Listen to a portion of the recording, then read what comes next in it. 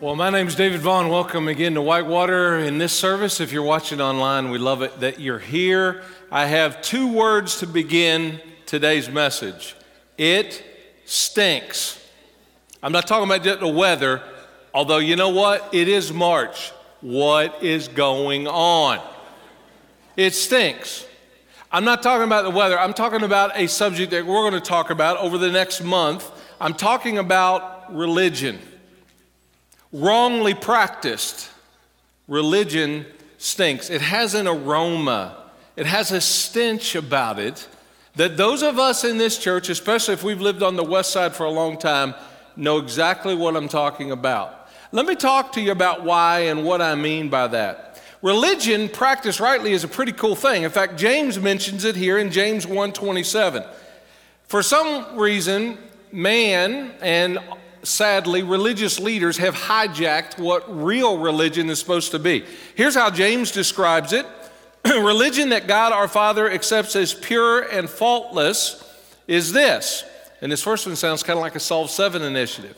To look after orphans and widows in their distress, and B, to keep oneself from being polluted by the world. May I propose or suggest to you that second part, keeping oneself from being polluted by the world, is a never-ending thing. That's the hardest of all. That's what authentic religion should look like. But sadly, over the years, that gets hijacked by inauthentic, improper, very unsatisfying expressions of faith, where we move from a relationship about a person, how we got here, I don't know, all the way over to where we have a set of rules or rituals or right acts that determine whether you get into heaven or not. It's kind of like in this religious system, improperly, wrongly practiced, it's like God is keeping score with some cosmic redemptive point system, like there is in our bumper video or like you will see on the wall before and after church here. There's even a popular TV show called The Good Place. It's kind of a show on morality that portrays this. You do enough good, you're in. You do enough wrong, you're out. And can I just say to you, it stinks. Not to show the system that says you can somehow earn your way by following the rules. And this is not just David Vaughn, me saying this either. Jesus was like constantly addressing this when he was on planet Earth. The biggest throwdowns, the biggest run-ins with the religious people of his day were with these guys named the scribes or the Pharisees and the Sadducees, who were guided by tradition and rules, not by love for Jesus and others. They lost the relational component of their practicing faith. Check this out in Matthew chapter 25. Jesus is, now imagine if, I'm going to read it to you. Imagine if I started the message by addressing you in this way. Woe to you, teachers of the law and Pharisees, you hypocrites. When's the last time somebody called you a hypocrite, other than me just doing it right then? When's the last time? He says, here's how you guys are. You're like whitewashed tombs. You look beautiful on the outside, but on the inside, you're full of bones of the dead and everything unclean. In other words, you're dead. Religion is something dead. It stinks. In the same way on the outside, you appear to people as righteous, but on the inside, you are full of hypocrisy and wickedness. Imagine, later on in this text, he calls them snakes and vipers. Wow, that's not like very PC or the way to win friends and influence people. Why was Jesus so in their face about that? Why was he condemning them? Because they were about rules. They made it hard for people to get in relationship with him. See, the Pharisees would say, change and you can join us. But Jesus said, join us and you will change. Behave, they said, and you can belong. Jesus said, you know what? You can start belonging even before you start believing. And guess what? You will start becoming something better. Jesus would say that this kind of religion wrongly practiced stinks. Now, there are a ton of reasons why religion stinks, and over the next month, we're going to be unpacking some of the top ones. I saw an article not long ago that listed 50 reasons why religion stinks. I would agree with most of them. Some of you could probably add to that list. Religion stinks because it's fake. It creates a false scorecard. We're going to talk about that. Religion stinks because it's a buzzkill for joy. Religion stinks because it leads to judging and legalism in the church community. Religion, and this I really want to drill down on this today, it stinks because what religion does, it specializes in unhealthy guilt. Now, there is a healthy guilt that comes from the Spirit, but there's an unhealthy guilt that comes from being in a highly ritual, rule-based religious system. And some of you, especially on the West Side, you get the guilt thing. I don't even really have to explain it. Jim Gaffigan, great comedian, he wrote a piece not long ago on guilt in parenting, but he took a little bit different turn. He writes, I wasn't ready for the guilt of being a parent. I was raised Catholic, so guilt is a familiar friend. Guilt is as much a part of my Catholic culture as is rooting for Notre Dame. I grew up with a God is watching you, so you better not make him mad mentality. I feel guilty for feeling good. I feel guilty for feeling bad. I feel guilty for feeling nothing. Attending confession was supposed to alleviate some of my guilt, but I always ended up feeling guilty for not telling the priest everything I felt guilty about. So I stopped going to confession. Then I felt guilty about that. There's a lot of guilt. Just when I thought that nothing could top my Catholic guilt, I became acquainted with parental guilt, which totally puts Catholic guilt to shame. Sorry, Catholic guilt, now I feel guilty for shaming you. Well, at least now you know how I feel. He has captured the essence of what some of us here in this room have been experiencing for a long time. See, guilt is not just for Catholics, it's for Protestants. Guilt in a religious system is an equal opportunity pursuer. I grew up, like maybe some of you did, in a pretty legalistic Protestant church. As I grew up, you were at church every time the door opened. Any of y'all remember that? Any of y'all grew up in that atmosphere? And you kind of got judged by how often you were there. I mean, we went to church Wednesday night, went to church Sunday, all day, like Sunday school, Sunday morning, Sunday night. If you're really righteous, you went Sunday night. And you felt guilty if you didn't go to church. So you can understand how I felt about 30 years ago when I was a young preacher, growing up with that kind of environment, and I went on vacation with my family to the Monterey Peninsula, and while out there, I found out that I could play golf at Pebble Beach. Now, if you don't know anything about golf, you won't appreciate this. Pebble Beach is like the cathedral of golf. But I found out the only morning that I could play was Sunday morning. Oh. You know, I am on a different coast. Nobody will know. So instead of going to church, I played golf. And man, I don't know where this comes from, but I felt so guilty. Now it evaporated when I got to the back nine. I mean, it was really nice. You see the views of the Monterey Peninsula, Pebble Beach on us, you're like, God, thank you. This is my worship. Thank you for that. Where does that come from? You don't have to be Catholic to have that kind of guilt. Some of you even feel guilty about attending here because it's not your church of origin. I have these conversations all the time. Family heritage, religious tradition, big on the West Side. I saw this article in the Inquirer not long ago. You tell me where this guy might be from. At the age of 30, this guy wrote, I still identify myself to many acquaintances by establishing where I attended high school. I'm Catholic. I love Geta. I'm frugal. My wife and I met because her best friend is my brother-in-law's sister. Y'all know what I'm talking about. We live within a 15-minute drive of 80% of our immediate and extended family. By all accounts, I am a purebred Cincinnati West Sider, and I'm proud of it. Those of us on the West Side, you know what? We so get this. That's why perhaps the West Side is the best side. I'm just saying, I don't know. But I know you know what I'm talking about. So for some of us in this room, some of you watching online, leaving or transitioning from the church of your youth can be a very stressful, tension-filled family conversation. I met a woman, a lady in a social setting not long ago. I introduced myself to her. I said, my name is David Vaughn. She said, oh, I know who you are.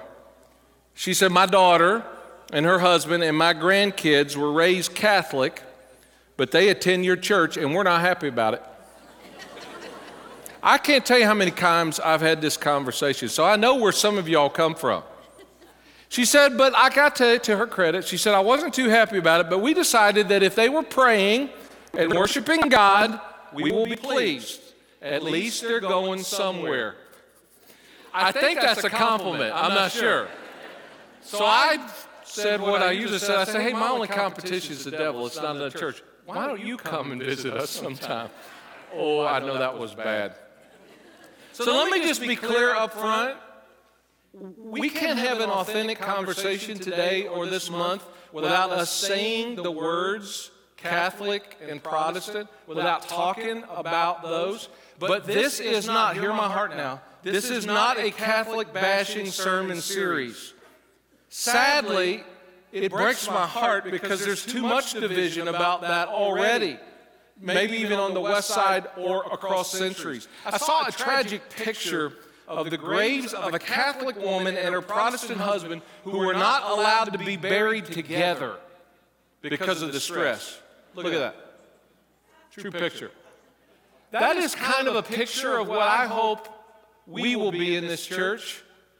The Catholics and Protestants can somehow, in our church, if we could somehow reach across the relational, theological divide, the walls that have been built up, especially on the west side, and be the first to extend a hand and say, you know what, there's something there is about a wall that needs to come down. What is that? I'm praying that we will be Protestants and Catholics working together under the umbrella of a man named Jesus Christ. Because I'm telling you, if you look at the demos, we're high Catholic on this side of town. But in actuality, there are a ton of Catholic folks. That was our church of origin, praise God. They're in Protestant churches right now. See, I believe, just so you know, there are Catholic Christians and there are Protestant Christians. Being a Christ follower has nothing to do with the name over the door of your church. It has everything to do with the relationship of Jesus in your heart. There are Catholic Christians who believe in Jesus, who many, by the way, have been immersed by baptism in their faith walk. I've met wonderful Catholic Christians. I have met Protestant Christians who are just as legalistic, just as guilt-ridden, just as issue-oriented, just as religious-dominated as I've ever seen in Catholic world. So I'm part, if you attend here, you're part of a Christian church, which in some sectors makes me Protestant. Could I just say this to you? I'm not really protesting a certain church. The only thing I'm protesting is any church expression that adds or takes away from the simple gospel relationship with Jesus Christ. Protestants, Catholics, Jehovah's Witnesses, Muslims, Buddhists, all have this thread of stinking religious thinking that pervades and flows through them. I'm talking about even legalistic Church of Christers, which is my background and some of y'all. I have met some of the most mean-spirited, legalistic people in our tribe that I've ever met. I heard this joke about this guy who died and went to heaven, and St. Peter was showing him around, and as they walked by, there was a little group of people huddled over in the corner, and the guy said to Peter, what's up with that? He said, oh, those people are from the Church of Christ, but shh, they think they're the only ones up here. I grew up in a faith background that said, you know what? I ain't too sure you're going to heaven. I'm still not sure about some of y'all, but I am not sure that I'm even going to heaven because of what I would call a false gospel narrative. See, how do you know whether you're attending any church, Protestant, Catholic, doesn't matter. How do you know whether it's an authentic church or not? How do you tell the false from the true? Well, here's how you know. Next time you're there, this church or any church, ask yourself, is this church man-centered, or is it God-man-centered? Is it Jesus-centered? Are they talking more about Jesus, or are they talking more about the rules? Is there a list of do's and don'ts that determine whether I'm going to heaven, or is there not? See, Jesus plus anything is not an authentic gospel. Beware of anybody from this stage, myself included, says, you know what, Jesus plus this gets you to heaven. Jesus is great, but you got to do this to earn your way. On the contra of that coin, Jesus minus anything is not the gospel either. Don't let anybody say, well, you know, everybody's going to heaven. I know that's what Jesus said, but we can kind of not take his words literally. Jesus plus anything is not an authentic gospel. Jesus minus anything is not the gospel. There was a guy named Paul that put it this way in Galatians. In fact, he wrote a whole letter to a church that was caught up in this religious, legalistic thinking. I hope you'll read the book of Galatians before this series is over. This is how Paul put it. I'm astonished, he said. I'm like shocked that you are so quickly deserting the one who called you to live in the grace of Christ. See, there's a difference between grace and guilt. And are turning to a different gospel, which is really no gospel at all. Evidently, some people are throwing you into confusion and are trying to pervert the gospel of Christ. The simple, you get to heaven by grace through faith. No more, no less. Now check out his strong warning. But even if we or an angel from heaven, that's pretty high, qualification. If we or an angel from heaven should preach a gospel other than the one we preach to you about relationship, let them be under God's curse, as we have already said. So now I say again, it's like repeats it. If anybody's preaching to you a gospel other than what you accepted, let them be under God's curse. The Galatian church, what was their issue? They were believing that it was Jesus plus circumcision, Jesus plus this really strict Jewish code. That's the way to get to heaven. And in some really long and strong language, Paul just basically refutes that. He said, listen, that's a false narrative gospel. That's a gospel that's not exactly what Jesus died for. In fact, Jesus would be opposed to that. Now listen, here's my thinking. Here's what I want you to hear. Just because you're exposed to the gospel, many of us have been on the west side of Cincinnati. Just because you're exposed to the gospel doesn't mean you've experienced the gospel. Look at me. Some of us in this room have been so exposed to just enough religion to inoculate ourselves from the real gospel relationship of Jesus Christ. Some of us have just enough religion, just enough to do's and don'ts, that we have been inoculated from relationship. It would be really easy if some of us never had a church background, because we got to unpack, deprogram our thinking to get on the relationship side. Many of us, just like me growing up in my Church of Christ, well-meaning people, but a lot of rules. When you have a works-based mentality with your practice, it's exhausting. How do you know how good you have to be in any one day before you got assurance that you're going to heaven? It ruins assurance. How good do you have to be to get to heaven? In fact, that's why we want to give every one of you here today a free little booklet called How Good is Good Enough from Andy Stanley. These are available in the doors. It costs us a couple dollars. If you want to help us defray the cost, throw them in the offering boxes. Even if you don't put money in, we want everybody here to have one. Read the first couple chapters. This book will change your life. This book will change it even more so. Check that out. But why is it that we struggle with being good enough in our practice? See, religion fuels guilt. Jesus in relationship fuels grace.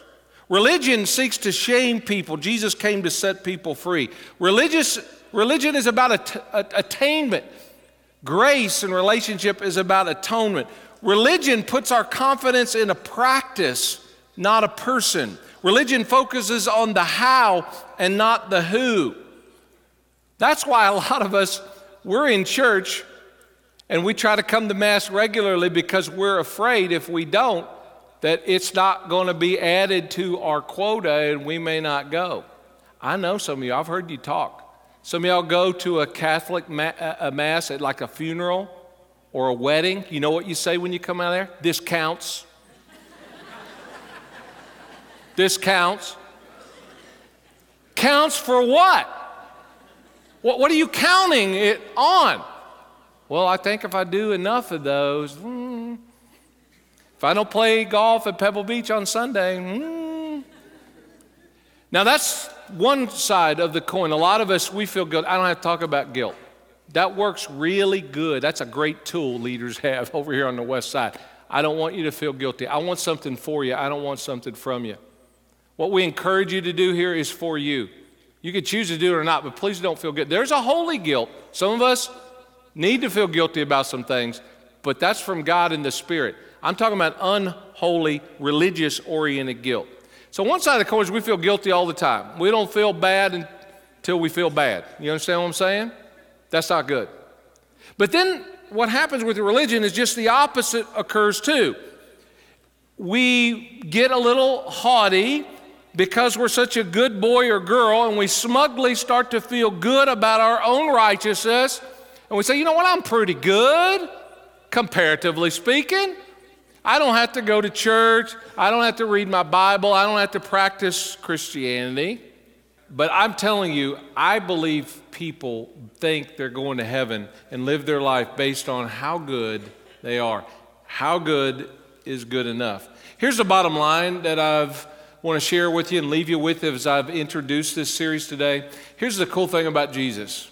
He came from heaven to earth to redefine and reframe everything about religion. That's what he did. He redefined it and he reframed it. I think God knew that man, in our own kind of inclination, would gravitate toward rules, and he needed to remind us of relationship. And so over the next couple of weeks, we're going to unpack all of these different sub-themes, and I think will make a big difference in your life. Let me leave you with Titus chapter 3, verse 3. I wish I had seen this earlier in my life when I grew up in kind of that guilt-oriented, rules-based kind of thinking. Titus chapter 3, verse 3. At one time, we too were foolish, he says, disobedient, deceived, enslaved by all kinds of passions and pleasures. Anybody here that was like that? One time in your life? We lived in malice and envy, being hated and hating one another. Everybody has a story. That used to be our story, a lot of us. Can you remember what that was like when you were a rule breaker and not a rule keeper? In fact, if you can't say that's not who I was, maybe you need to take a hard look at who you are, because everybody has a was, or you should have a was. That's how a lot of us were. But when the kindness and love of God, our Savior, appeared, He saved us, not because of righteous things we had done, there it is, but because of His mercy. You can't do enough. You don't have to do enough. He's already done it for you. You're saved not because of your ability to keep your promises, but because of God's ability to keep His promises.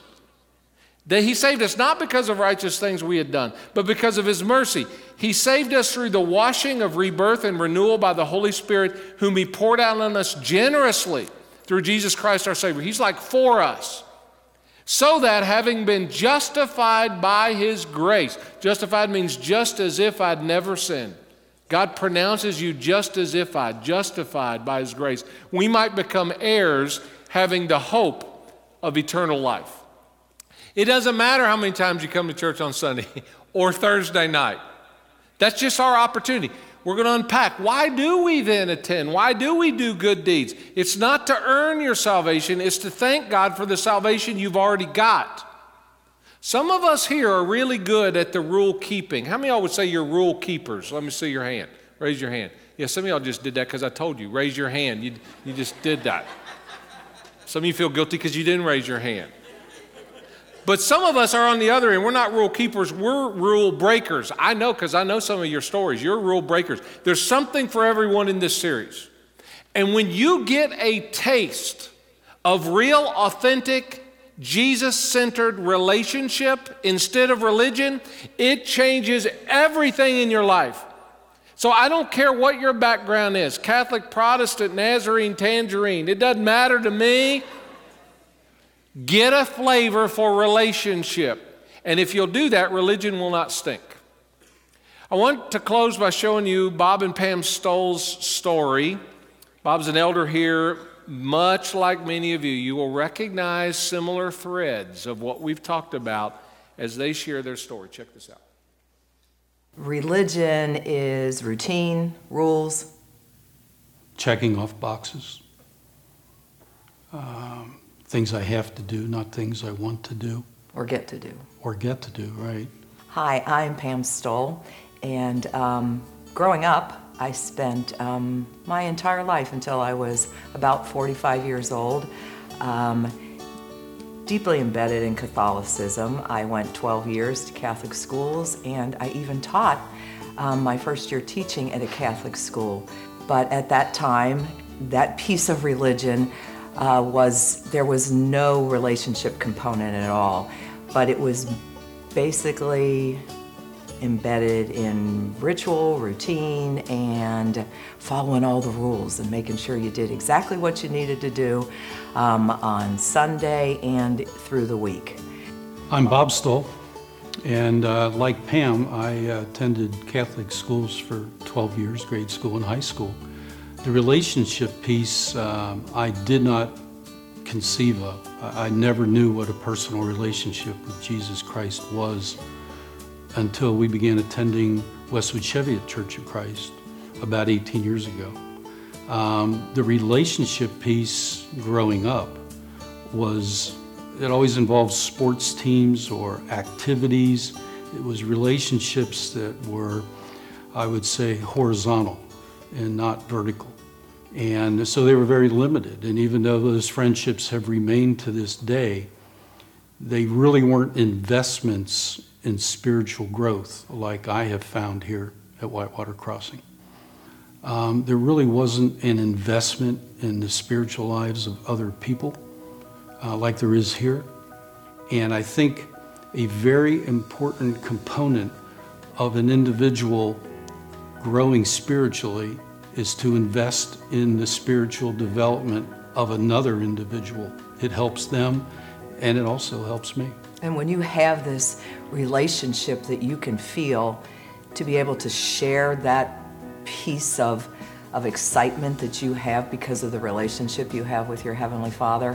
One thing that excites me so much are the relationships that we have and continue to form in our schools, and that are truly exploding because of the initiatives that we have set forth here at Whitewater.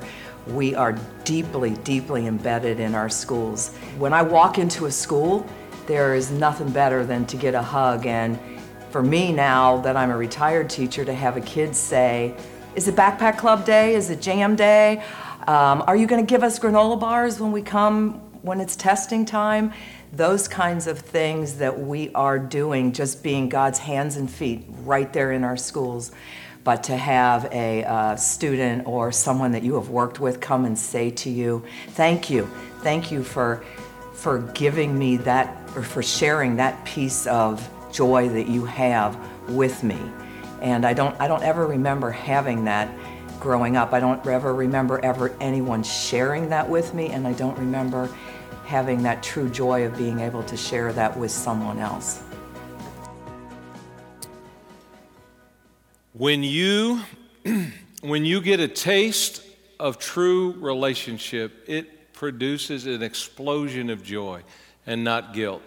And our goal as a church, our mission, is to lean into this relationship with Jesus that provides hope and a home in His church here. And so we would be honored to partner with you, at least for sure, this next few weeks to unpack some of these things that some of us have been dealing with for a long time. And I promise you, when you get a sample of that, joy will be in your life like you have never experienced before. You will find yourself learning and growing and yearning for more, not running away.